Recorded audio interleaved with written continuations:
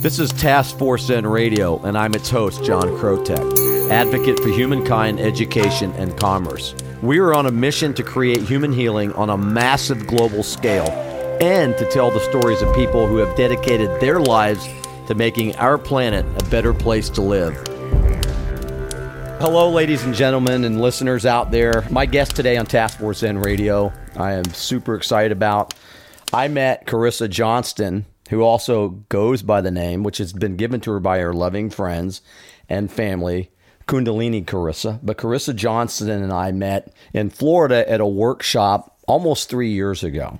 And I'm going to tell you a little bit about her before we get started. But very briefly, Carissa taught me and taught the group that were there about mantra and the power of mantra and what it meant. And so we were sitting there for almost an hour reciting a timeless mantra with activity. And at the end of it, I got to tell you, ladies and gentlemen, it was so cleansing. And my mind was so clear. I've never experienced anything like that in my life. And I just thank her for that. But anyhow, so Carissa is doing a lot of great things to improve people's lives, which, by the way, when that happens, we improve the planet. And she is no slouch. She's not bohemian crazy person. She holds an MA in psychology. She has traveled all over the world and trained in over 3,000 hours in methodologies like sound therapy, Kundalini science, special needs yoga therapy, and prenatal counseling. She's also got over 2,000 hours of teaching experience under what we call the proverbial Kundalini belt. And she's going to get more into that and tell us about that. But the cool thing about her, one of the many cool things about her, is she's also the founder of the Elevation Toolbox. And it's a methodology that helps people better manage their emotions and stress, which we all know is so badly needed in this hectic world of illusion and technology that seems to dehumanize us rather than humanize us. So her method, the Elevation Toolbox, offers specific tools to balance the brain, to strengthen the immune system. It cleans the glandular and lymphatic system to release depression, addiction, and anxiety, and also strengthens the central nervous system at the same time. Her programs, proven programs, provide fast-acting tools that helps people that struggle with symptoms of depression, anxiety, addiction, PTSD, cerebral palsy, ADHD, grief, and many more things that befall the human organism. These methodologies calm the mind and they release the struggle that we all go through. So just admit it, ladies and gentlemen, we go through struggles. It's part of the human experience. And people like Carissa Johnston, Kundalini Carissa, are doing things to help all of us. These tools, by the way, are accessible to all people, and they can travel with you anywhere you go on the face of the planet. These tools also cater to those who experience life with autism, OCD, ADHD, insomnia, and addiction. It's tangible and fast-acting. So, but she doesn't do this by podcast interview. She actually is a hard-working human. She goes around and she does this at schools and colleges, corporate settings, and in personal one-on-one settings. And one cool thing about Carissa that's kept me going a few times is her meditation bus. Maybe we can talk a little bit about that. But many mornings, many afternoons, I would watch the meditation bus and I would think, holy cow, there are other human beings out there that feel the same way I do. So very humbled and honored to have you here, Carissa, on Task Force Zen Radio. Thank you. Thank you, John. I'm over the moon to be here in excitement and so honored to be with you because I think the world of you, and that intro was absolutely heart-throbbing, and I appreciate your enthusiasm for the work that I do. Well, yeah, gosh, that gives me goosebumps. And well, you deserve it because you're one of those human beings out there in a sea of humans that is actually making a difference in people's lives. And that takes real courage. And when I met you almost 3 years ago, it was really cool. And I have never, ever experienced another mantra exercise like that. Mm-hmm. So you know your craft. You do it very well, and you are the one that brings about my enthusiasm because it just means a lot. And it's taken us a while to get here. You know, we've been trying to get this discussion going for a while, but we didn't really have the podcast, and you've been so busy. doing things, traveling around, and us too. So without any further ado, let's talk about you. Let's talk about your background and where you grew up, who your mentors were. What was life like for Carissa Johnston as a young person? Okay, well, I grew up in Queens, New York. That's a different story, right? Yeah. It was the 80s. My parents got divorced when I was young. I was 3. We then moved out to Long Island, New York, which was potato fields. And so it's quite different. And then I spent half my time in Long Island and half my time in the city. So I had the best of both worlds. My mother was extremely structured. She very responsible, hardworking, very strong, independent woman. My father was a hustler.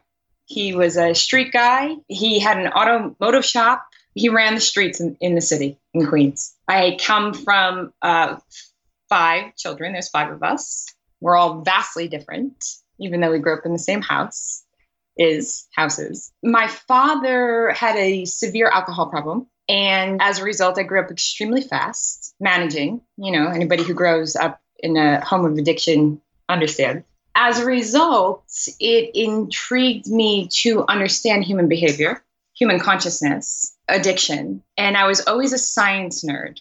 I loved animals. I loved animals. I related to animals better than I did humans.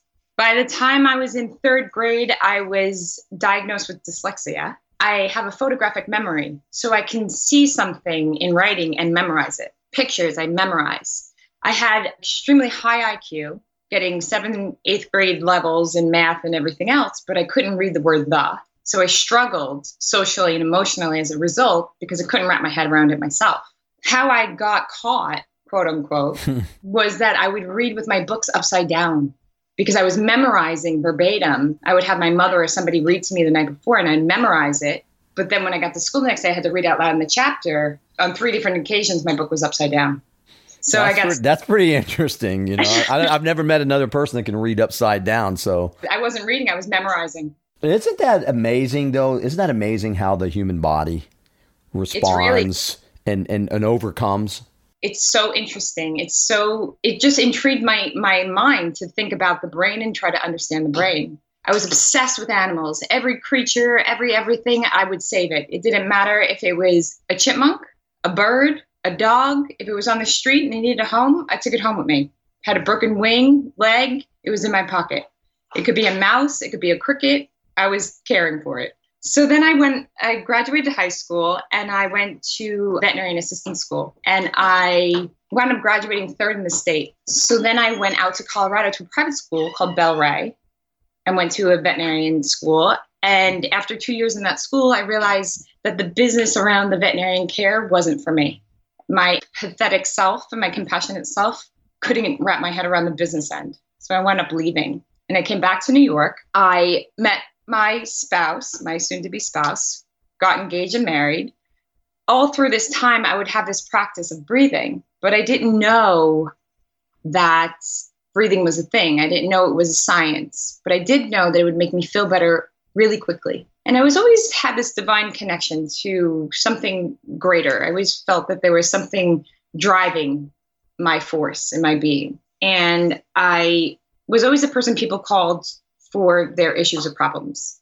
I ran my own mobile dog and cat grooming business. I took a school bus and I converted it over into a mobile dog and cat grooming. And I ran that for 10 years. I had over 500 clients. And then I later on sold it. My marriage failed. I sold the business and I decided that I wanted to go back to school and really understand human consciousness, psychology better, because I wasn't quite sure how I got myself into a marriage and a divorce within a 10-year span. I was like, how did I get here? So I was like, let me go study so I don't make this mistake again. So I did. I'm 2 years into my degree and I'm vastly bored. I'm like, oh, this can't be it. There has to be more. Well, what about this and higher levels of consciousness? And, I was always divinely connected. I would see spirits. I would see, as a small person through my whole life, I would be able to see, my cat would pass away. 2 weeks later, I would see her walk past my feet. those kind of things. That's interesting because one thing you said a few minutes ago was that you always had this feeling inside of this something greater than yourself. Yeah. And I've heard it say like the calling but to you said it's a feeling. It was always it was a deep knowing inside of my guts or my soul. It was something I can remember being like 7 years old and being on my front property and knowing that there was a divine guidance through the energy of the sun. It would be spring and there was like right in my heart, right in my guts, I would hear not a voice, but a vibration, like a yes, like, okay, I hear you, I feel you, I see you. But then again, I didn't really know what it was. I didn't call it anything. All my brothers and sisters went to Catholic school. I actually was kicked out of religion as a small person because I was dyslexic. And they thought that something was severely wrong with me. It's the 80s in New York, like, no, you're possessed or whatever they gotta go, right. She's out. So my mother came in the big station wagon with the wooden panel doors and come to pick me up. And she told me that from that moment forward that I never had to go back. So I didn't. And I didn't go to Catholic school like my brothers and sisters. And it was just, I was different from them. But I always understood the energy, the consciousness of animals and their heart and their purest form of energy. I just knew it. It was innate to me. And I knew just because they didn't have a voice and they couldn't talk, that there was a speaking, there was a vibration that we could communicate with them. And people used to call me the dog and cat and horse whisperer. Everywhere I went, John, it was amazing. The homeless animals, the street animals would flock to me. And I would always come home with it. I got another one. My mother was convinced that I was searching for them. And I wasn't. Well, you mentioned this vibration and obvious to me, I can feel it over the airwaves, but it's obvious that you were intuitive at a younger age and that you felt this. And you know what? What's kind of cool is that animals in their purest form, it resonates because, whether we want to realize it, we're animals. Humans are animals. Absolutely. So you're experiencing this at a very young age, driving your mom crazy, bringing home all these wayward pets. 100%. And you're in school and you're saying you're bored. So what's going on? So I'm like, there has to be something more. I have to change this major. There's got to be something more to this psychology thing. It can't be this basic. I know people are way more dynamic than this. It's not so black and white and cut and dry. So then I started studying parapsychology. And I'm like, okay, higher levels of consciousness, thinking outside the box, near-death experiences. Now we're talking my language. That I understood. So I'm reading this book. It's a beautiful book. It's a research book. Me, the science geek, I'm reading it cover to cover. And it's called Measuring the Immeasurable. It has 23 different authors. Now, that was a required reading for one of your courses, or you just found that book? I just found it because I was writing a paper. I had to write a big paper. I had to write like a 30-page paper on clairvoyance and parapsychology. So I find this book, Measuring the Immeasurable, 23 different co-authors. Half of them are spiritualists and half of them are scientists. This is what I love about this book. Interesting. Yeah. Right? So you have all these perspectives. In this book, I stumble over the word Kundalini. And I'm not a word person. I don't fall in love with words, but I saw this word and I was instantly illuminated by it. I said, this is the most beautiful word I've ever seen. This Kundalini, I had no idea what it was. So beautiful. This word, it's just gorgeous. So I started studying Kundalini. What is this? And off I went. I understood why I had to be on the planet. I understood, growing up, I struggled emotionally. I struggled with depression. I felt misunderstood. I was always like the weird kid with the animals. Socially, I really didn't fit in. I had a hard time, in my education, even though I was very bright, because I wasn't part of a normal social and educational structure in my physical, mental, emotional embodiment. So, my best friend was a dog. I found him in 4th grade, Pooch. I had him for 18 years. He helped raise me. My mother worked 3 jobs. And, I spent a lot of time with my dog, Pooch. He was my best friend. He was my confidant, and he helped raise me. He helped me see the unseen, hear the unheard. He helped me understand how to listen without seeing. I watched him, and he taught me so much of who I developed into now and how I can participate in the world now. Being dyslexic in the 80s, they really didn't know what to do with me. And although I was a mainstream student, they put me in a lot of special needs classes. And when you're in special needs classes, it labels you for one thing. Yeah. One, they were convinced I would never be or become anything. There was no real talk around dyslexia. They didn't realize what was happening in the brain. They just thought you were not getting it. But when you're mainstream, so you're in your average classes, but then you're pulled out sometimes of these classes and put in special needs for extra help. But your peers in these special needs are people with Down syndrome, people with cerebral palsy, people with, what they now call autism. So and I would study these peers and I would think to myself, wow, what a disservice these classrooms are to these kids because they don't get it. These adults don't get it, I would think to myself. They speak to them like they're dumb, deaf, and blind, and they're not. And very frustrating. And as a result, there would be a lot of behaviors. I'm telling you this information because that is what brought me forward in my adult life with the Elevation Toolbox method to help people with special needs. No, absolutely. You're bringing up a lot of concepts here. You're bringing up intuition at a young age. Right. You're bringing up, we call it a feeling, you call it a feeling, but this calling. Right. We're talking about labeling now. Yeah. You're talking about vibrational states and animals and human interaction. And, that's what leads you. It's what makes you who you are. And all these building blocks, I'm getting it. We're starting to see a picture develop here. You see it now, You're much, we what you talked about this, your dog taught you to see things that weren't there is I think how you put it. And so there you go. And I think that people like that lead an interesting life. And you are, yes, it's all good. And that's, so we're seeing this picture develop and there's so many useful subjects that we're talking about, the labeling with dyslexia, casting people off that we, the proverbial society, doesn't think they'll ever make it. And how often does that come or happen to people that they define themselves by what the society constructs them to be? So anyhow, sorry about the diversion, but. No, it's true. It's really true. It really affected my self-esteem. It really affected my teenage relationships. And I had to work really hard to gain that back. And because I have a lot of fire in me, I was able to somehow, I'm not really sure how, take that information and allow it to drive me forward. Because now it's like, you tell me I can't, I will. No is not an option. I'm absolutely going to college. All these things. And I don't know if I would be so motivated if I didn't have these great teachers, Yeah, absolutely. So you got your MA in psychology. I did. I finally did. It took me a long time, but I did. But that didn't bore you, did it? No, it didn't bore me. It gave me the information I need to create the programs I have created now around the Elevation Toolbox method. I needed the ideology of brain chemistry. I needed to know the different components of the brain and how they operated and how it affected people emotionally. When I sold my business, my dog grooming business, it gave me the opportunity to travel all over the world to study this Kundalini science. So where did you go primarily? India? I started off in Canada because there's really amazing teachers. Right here in New York, there's really vast, amazing teachers. I started off in Canada and then I went over to India. I was over in Nepal, in India.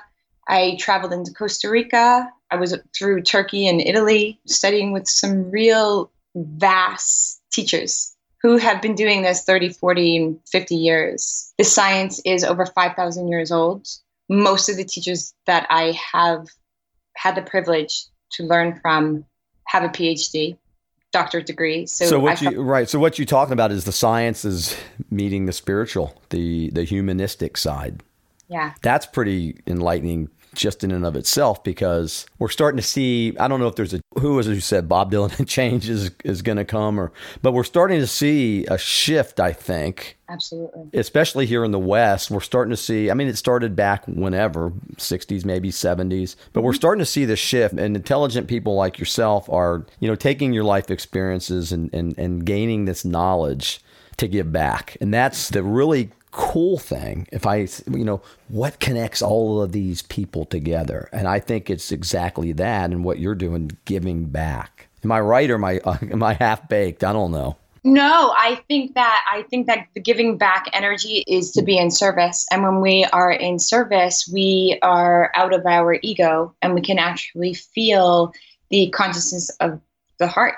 And as you mentioned to me earlier today, which was so great that you remembered it, the heart is the first organ to develop as a fetus. So that energy. Science says there's a 40,000 cell membrane that lives in the center of the heart. There's a consciousness, there's a vibration that lives in the heart all on its own. And this is through every single human being. And I'm pretty sure animals too, right? And so it unites us into a collective consciousness because we all develop from this energy form of the heart. And you're so right, because that's what I did remember. Well, I remembered a lot of things about you, but you spoke about how the heart forms in the lungs, and you mentioned the breath earlier. See, you were doing breathing techniques before you even knew the real value. You knew it made you feel alive, and then the head starts last. But Unum Heart, which is part of your whole program, which is what we're talking about, one heart, right. One mindset. Right. We unzip these skins. We all look the same. We have very similar organs. We all have a heart. Yeah. It's exactly the same. The blueprint internally is exactly the same in all beings. It's just the exterior, it's just the coat that we're wearing. We just shop in different stores. Well, what a transformation too. It's so cool to hear your story because, there's many people out there that have probably had similar circumstances. I know my mom came from a very interesting household where alcohol was imbibed quite often.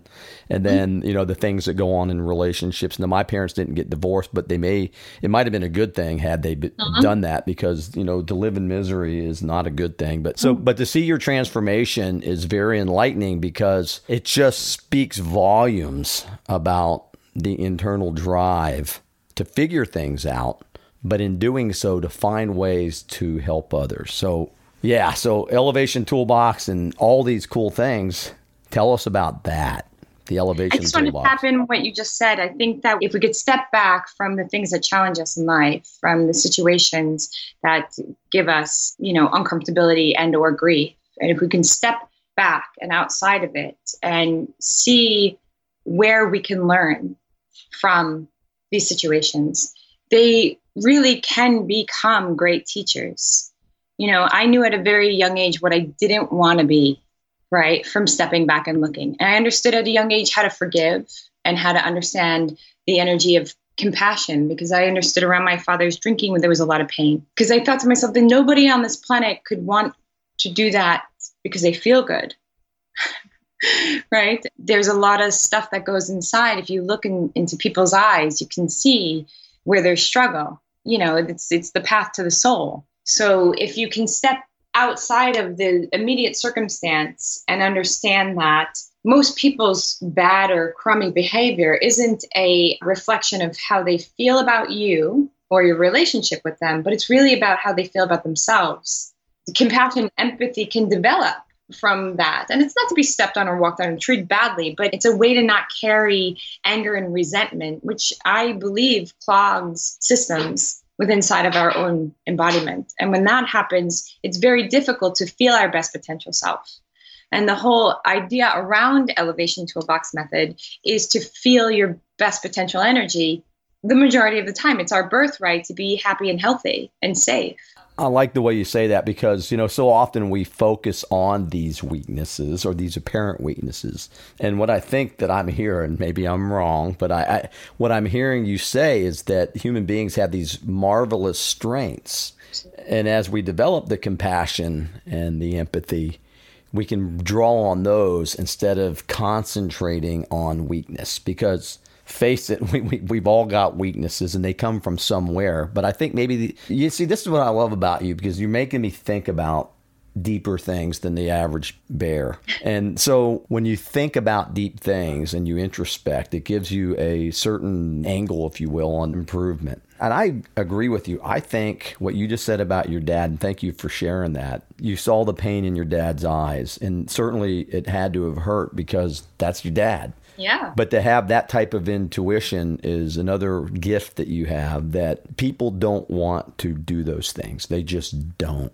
I can't believe that people want to drink to oblivion or imbibe drugs to where they're incoherent. It's their way of dealing, but that's a great observation, to learn at an early age. Yeah, it's a way of numbing whatever's going on for them emotionally. They don't either have the tools or understand how to get the tools to make themselves feel better, and they go to the quickest, fastest release. Right? Does it serve them? No, but it definitely numbs. And if you want to walk around in that numb all the time, to me, you have to be trying to suffocate something that's not making you feel happy. Maybe it's low self-esteem or depression or chemical imbalance, whatever it is. I don't believe that people are born mean or unkind. I don't believe that. I believe that there's deep conditionings that happen, and that a lot of what we perceive to be negative behavior is learned and conditioned. And as a result, when we grow up and we don't feel good about ourselves because of this behavior, because we weren't validated or held in however it is that our soul needed to be, we do what we can to make that pain go away. And if we don't have the tools and we don't have the understanding of how to operate these tools, there's a good chance that we'll have behavior in our lives, whether it be substance abuse or over texting or over shopping or overeating or over sexting, gambling, or whatever it is that we do to make ourselves feel better. Like I said before, I'm a big brain studier. I'm a big science geek, and Kundalini is a science. It's 5,000 years old, and it's a science of the glandular system and lymphatic system. And what we don't really speak about here in the West is that when these systems are not operating at their best potential self, it's very difficult to have our emotional state be at its highest frequency, because the glandular center brain and in the body is directly connected to our emotions. Absolutely. I love the way you say that, because, even the earth vibrates. And isn't it amazing? I always wondered, how did I attract that person into my life? But when I started to reflect, maybe it was something in me that I could work on or become in tune to. So yes. And what I like about your Elevation Toolbox, we'll talk a little bit about that, but you say they're easily accessible, or maybe not so easily accessible, but they're accessible and they're immediate. And I'll get back to the mantra that you taught us. And I'm like, first of all, I'm doing this, right? I've been doing yoga for a few years, and we're doing this, and Carissa's doing these movements, and we're saying these words that we don't really understand because it's a different language. She knows what's going on. And I suspect she knew what was going to happen. But when we got done, there were literally tears flowing all the way around the room. And when I said it was a release, I mean, that did not take gambling. It did not take alcohol. It did not take sexting. It did not take overspending or anger or resentment or any of the things that we do to release thinking we're going to feel good. Mm-hmm. This was just a movement, ladies and gentlemen, and few spoken words. And I saw fellow human beings, men and women, crying. Mm-hmm. Wow. That's probably one of the top 5 most powerful things that I've ever done, was sit in a workshop with Carissa Johnston to do this 58-minute mantra. Are you kidding me? I mean, so thank you for that. But anyhow, but I think what I'm trying to say is that it was something that was easily accessible, even though I didn't really understand it at the time, because you're doing all the investigation, but you're teaching, and it worked. And it was, I'd have to say, a life-changing experience, because I didn't believe that just reciting a few words and doing a repetitive motion, tapping on certain body parts, which you say is glandular, unreal.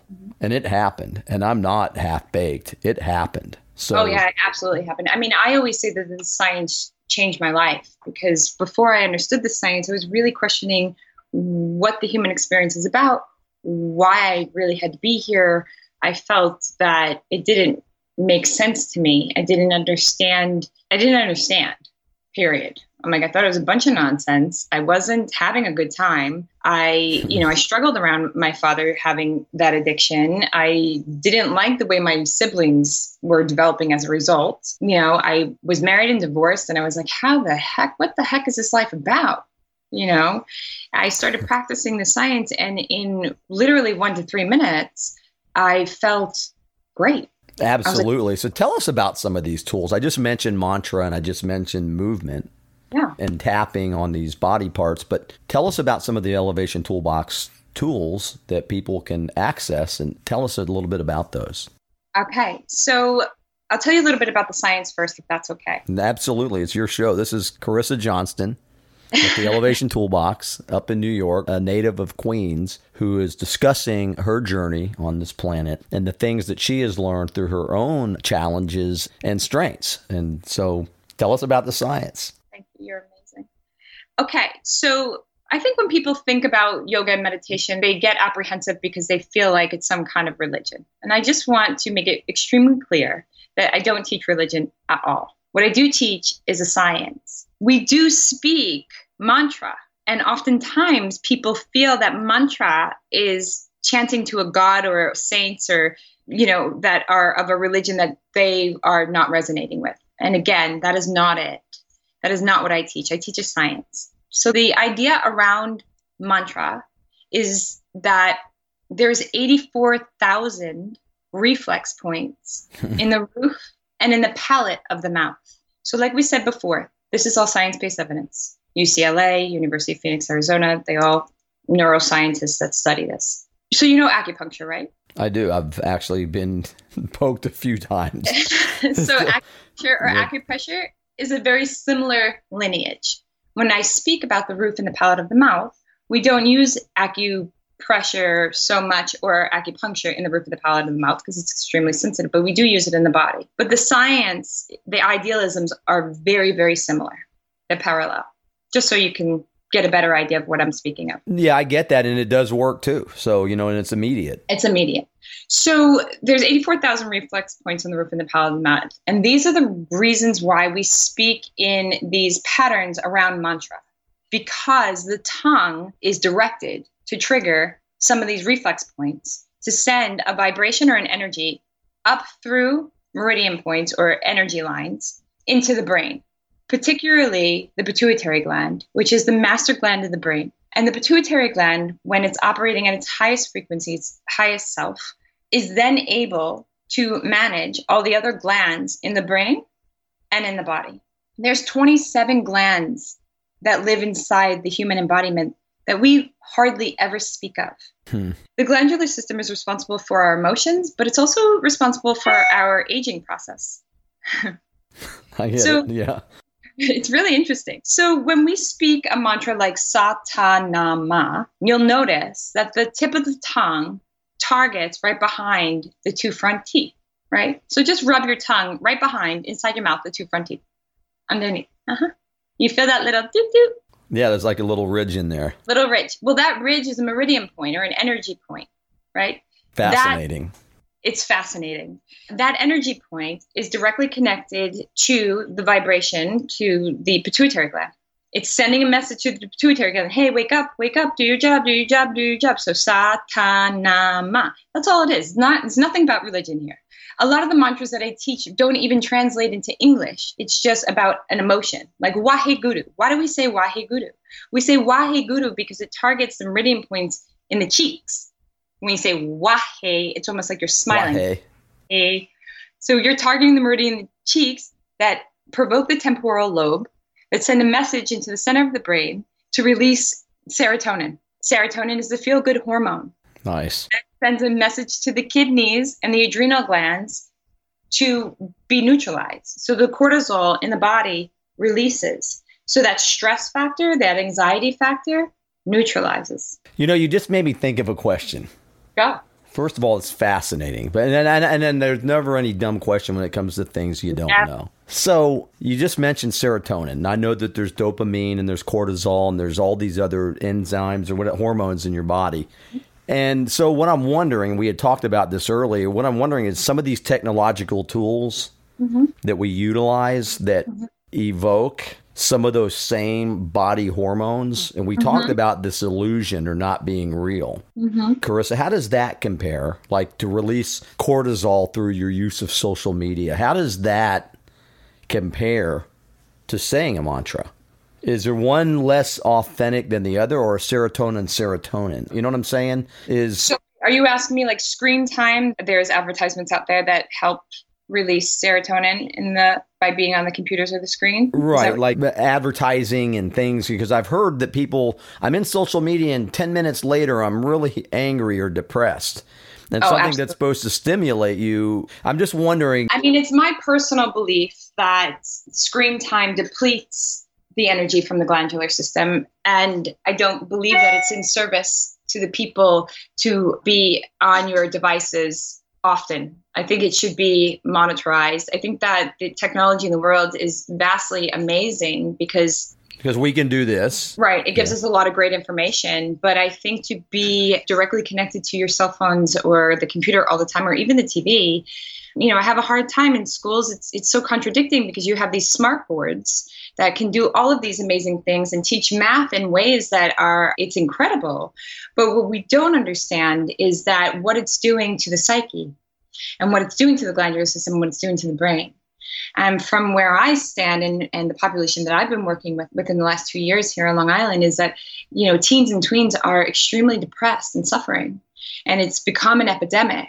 And it's my belief and my business partner's belief that screen time has an absolute play in this. In Europe, they will not allow 5G. It's like illegal. Wow. Yes. So there you go. So, yes, I hear you. And in an effort to connect through technology, we've actually become disconnected with ourselves. It's interesting because, like I said, there's so many great benefits to technology and these advanced sciences. But I think that it's very important to understand that too much of anything is no good. And, as much screen time as we want, because then there's an addictive quality that happens. We need it. Where's my phone? Where's my phone? I need my phone. I need my phone. Where is it? We don't understand that we're creating new neural pathways inside the brain for different types of addiction. I don't feel I'm lost without my phone. I hear it all the time. Yeah. Not your liver. It's your phone. And you're going to survive, I promise. But the neuro energy in the brain is absolutely making us believe that it causes an anxiety to be without it. Every kid that I work with, the head is down and they're in the phone, and I can't even, you want to take it one step further. The head is down, we're in the phone. And then I think about the structure of the cervical spine and what that does and how we're collapsing into energy of the cervical spine. So now our fluid in our spine, which is everything to do with our central nervous system, isn't operating at its best potential self, Pretty incredible when you think about it, so lots of things to think about. So Kundalini, yoga, the elevation toolbox, the mantra, this is science and this is not religion. And I'm glad you clarified that because, even me, people say, well, you're conservative, your hair's short and, you wear a suit and tie every now and then, but you speak an interesting language. and it's like, I walked into a gem shop last week and they were all kind of looking at me and I was looking at the quartz crystals. And when we started talking, then they were like, who is this guy? And the owner of the shop comes up and she goes, we need more people like you. But what's not about me, but it was like, you can enlighten yourself and not be so scared because crystals they're not effigies. You're not praying to it. It's just it's a gem that's pretty prolific in the universe and quartz has a vibration. It's true. Science has proven it. So absolutely. It's so nice because people like you, Carissa, are, like I said earlier, you're on the cutting edge, so to speak, of ageless practices and beliefs that have real human value. Absolutely. And we have the ability and the opportunity, no matter where we're at, to tap into these amazing tools that, to me, are gifts from the universe, quite honestly. 100%. The other thing about this Kundalini science is that it has everything to do with the mathematical equations around triangles and 90-degree angles. So the reason why I'm telling you that is because we create different body shapes within our arms and hands. Like we'll lift our elbows as high as our shoulders and bend them. And then we'll push on the pointer finger and the thumb and connect. So now we're creating a 90-degree angle here. When we create these 90-degree angles, we're pressurizing those meridian points back to acupuncture within inside the body, which sends message to the glandular system to release. When we release the energy of the glandular system, it just creates space. When that happens, again, the parasympathetic system is able to do the same thing. Anxiety and grief hang out in the parasympathetic system. The lungs harbor grief. The second organ to develop as a fetus is the tongue. It's the heart and then the tongue. So the little kids and they stick out their tongue. Yeah, I've done it many times. Yeah. So you're literally, by sticking out your tongue with such deep emotion, you're targeting the bottom meridian of the heart to release. So we're not harboring all this energy, right? It feels good. Stick out your tongue and then, okay, you feel better, right? Yeah, you do. And that's amazing. One thing you mentioned earlier too was, the breath. Like if you're full of anxiety and I've even noticed that when you're fearful, you breathe real shallow. and sometimes very quickly. And if you take one thing that I think I might have learned from you too, but I remember I put a little program on an app on my phone that comes up a few times a day, and it's like a 60-second meditation, but it really is about breathing. Absolutely. And the breath, just like the meridian points with the 90-degree angles on your elbows and your fingers, the breath is another human behavior or human activity that calms you down. And the best part about the breath is that it's immediate. 30 seconds, less than a minute, you will absolutely have a state change, which gives us an opportunity to start again. It gives us the understanding that we don't have to stay in our own comfortabilities. We have an option to move out of whatever it is, whether it be the negative thought processes, whether it be jealousy or depression. We have anxiety, whatever it is. We have the opportunity to shift gears. I think I always go back to cars. My dad was a car guy, right? And, we can push on the gas and go fast, or push on the brake and slow down. There's an option there. Same thing with the breath. If you're feeling like you're not feeling happy inside, for whatever reason, it really actually doesn't matter. If you're feeling like you're not feeling your best potential self, you're not feeling happy, go back to the breath. There's millions of techniques, a few I hope to share with you today, to help you shift gears, to go back to your original state of being and start again. 1 to 3 minutes, 30 seconds, you'll absolutely have a state change. That's awesome. And one thing that you just said in a nutshell, each individual has the ability to have genuine free will by the choices we make with the activities and the things that we do as humans. 100%. And something so simple that doesn't cost a dime, or some of the methodologies out there they charge you an arm and a leg for, which makes this so fascinating, is you are empowering people to utilize things they already have. Most things already live inside. The breath, for now, is free. Yeah. When they start taxing that, we're going to fly to the moon, right? Totally. Maybe. Go to Saturn. We can go there anyways. But. There's lots of, we totally can. I think the biggest challenge the feedback that I get for people is to remember to access techniques like the breath, because it's not within our realm of seeing, right? We can't see the breath. So we hold the breath in when we're in stress. We suck the gut in, we hold, and then all of a sudden we feel this overwhelming anxiety, this overwhelming depression, this overwhelming fear. If we could just remember to breathe, I'm actually, I used to wear a rubber band, and I know this is pretty popular, back in the 80s and 90s, around my wrist because I'd look down and see the rubber band, and it would just remind myself, oh yeah, Carissa, just take a really deep inhale. There's science around the breath, John, that, tells us that when we breathe through the mouth, it releases different hormones within the body to activate different muscles, right? So when we breathe through the mouth, it activates the adrenal glands, and the adrenal glands are what's responsible to release the cortisol inside and the adrenaline inside the body. So it's like your fight, flight, collapse. You want to run, you're in danger, you're running. We hyperventilate. It's through the mouth. Oftentimes in the pranayama practice or the breathing practices through the lineage of Kundalini, it's through the nose, because the nose sends a message to the brain, left and right hemisphere. The left nostril is connected to right brain, the right nostril is connected to left. It sends a message to the brain to chillax. And when the brain is chillaxed, and I remember you doing that too. I remember closing off the nostril, and I was thinking, I'm never going to be able to breathe. It's kind of freaky almost, like you're, taking a dive off the deep end without a snorkel. And it's like, but actually you're so right. I mean, it is science, and it does work. The best part is that you don't even have to take my word for it. Just try it.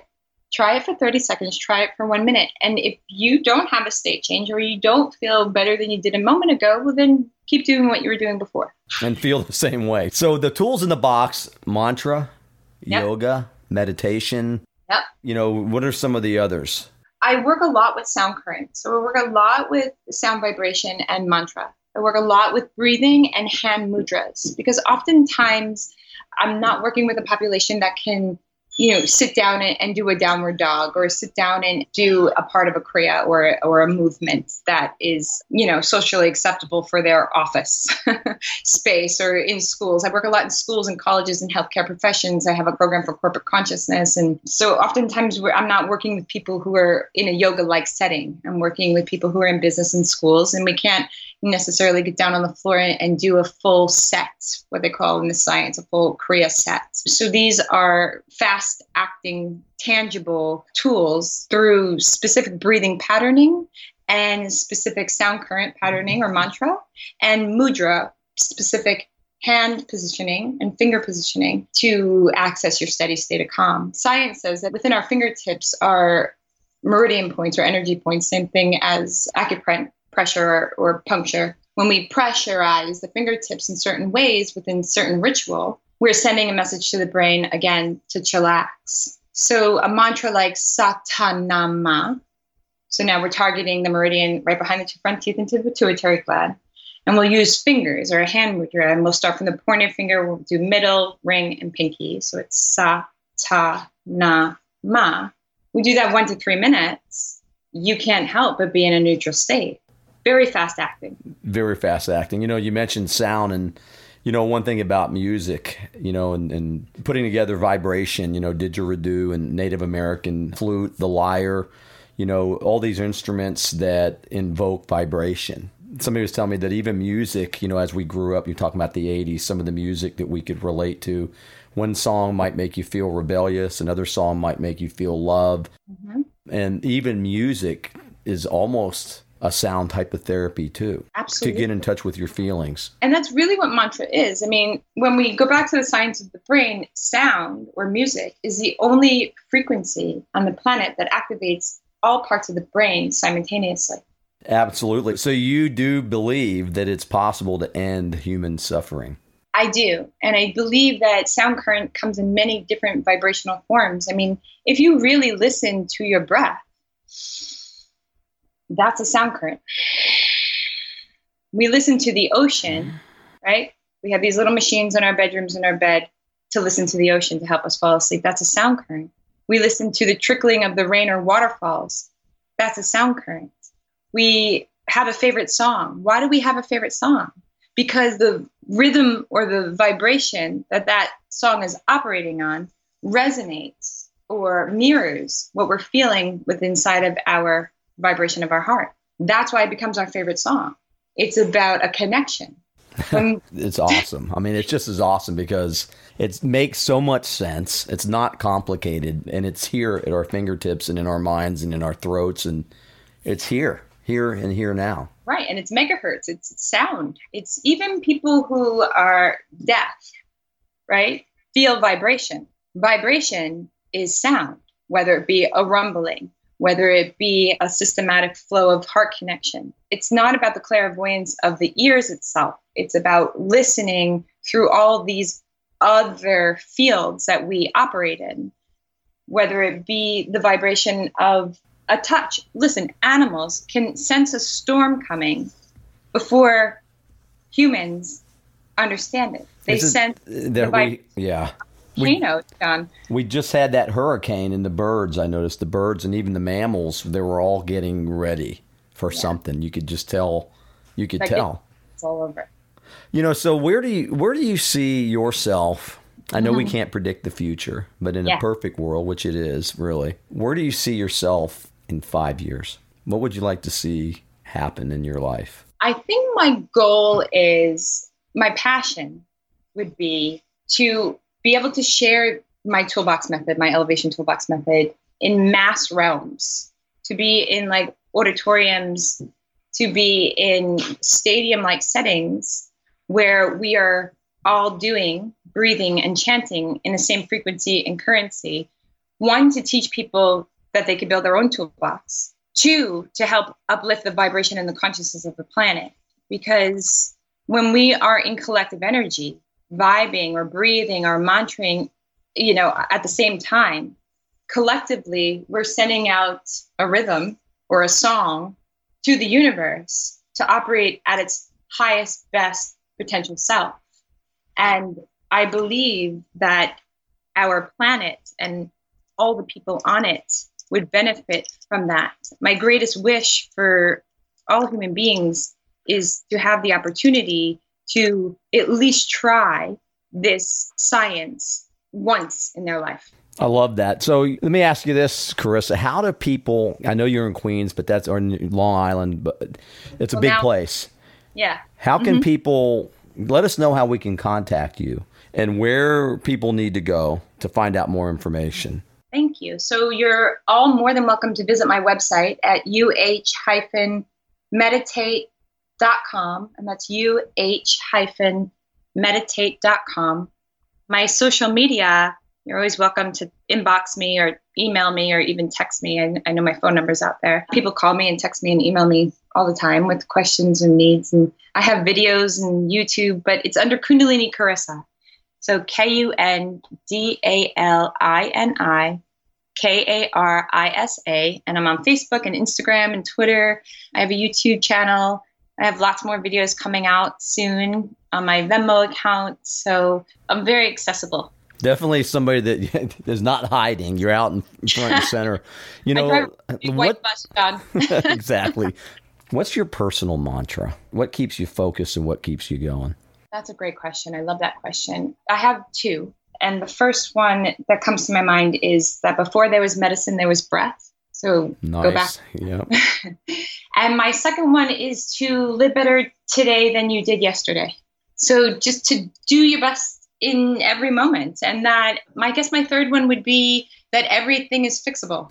I love those. Those are good words of wisdom to live by. What do you think as individuals, what do you think our role is in humanity? I think that our role on an individual level is to access your best energy, your best internal, emotional, and spiritual energy.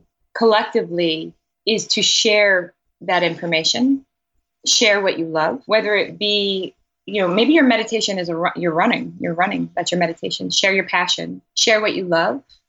And I think that, there were some really great prophets on the planet, and they had a lot to say around the consciousness of love. Everybody from, Bob Marley, he spoke about, one love, and Bob Dylan, and even the Beatles.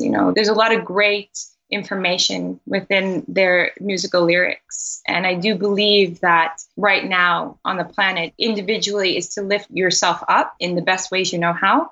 And because everybody wants something to feel better in a New York minute, right? I do believe that this is the fastest way to get there. It's the fastest way that I've known, and I've tried it all from where I sit. I've tried everything that I could possibly even think of to feel better. And this is the only thing that has worked for me without being toxic and has been sustainable. Awesome. And when we're able to feel better, we can be better and do better.